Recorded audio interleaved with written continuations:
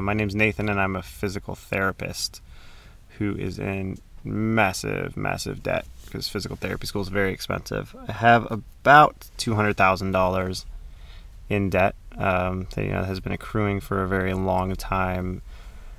So what I did was I bought a Sprinter van, a Mercedes-Benz Sprinter van, and I built out the inside to live in. So I now live in this with my girlfriend and our 3 dogs, who are very big and together weigh about 200 pounds and have a lot of energy and are kind of okay in the van most of the time.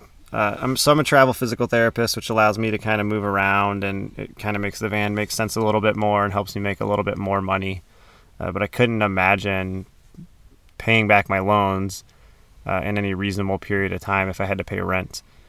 It feels like I am at the bottom of Mount Everest in a way, I guess, and honestly don't see the way out right now, even though I'm living in a van and have $1,000 to $2,000 more a month easily to pay towards my loans.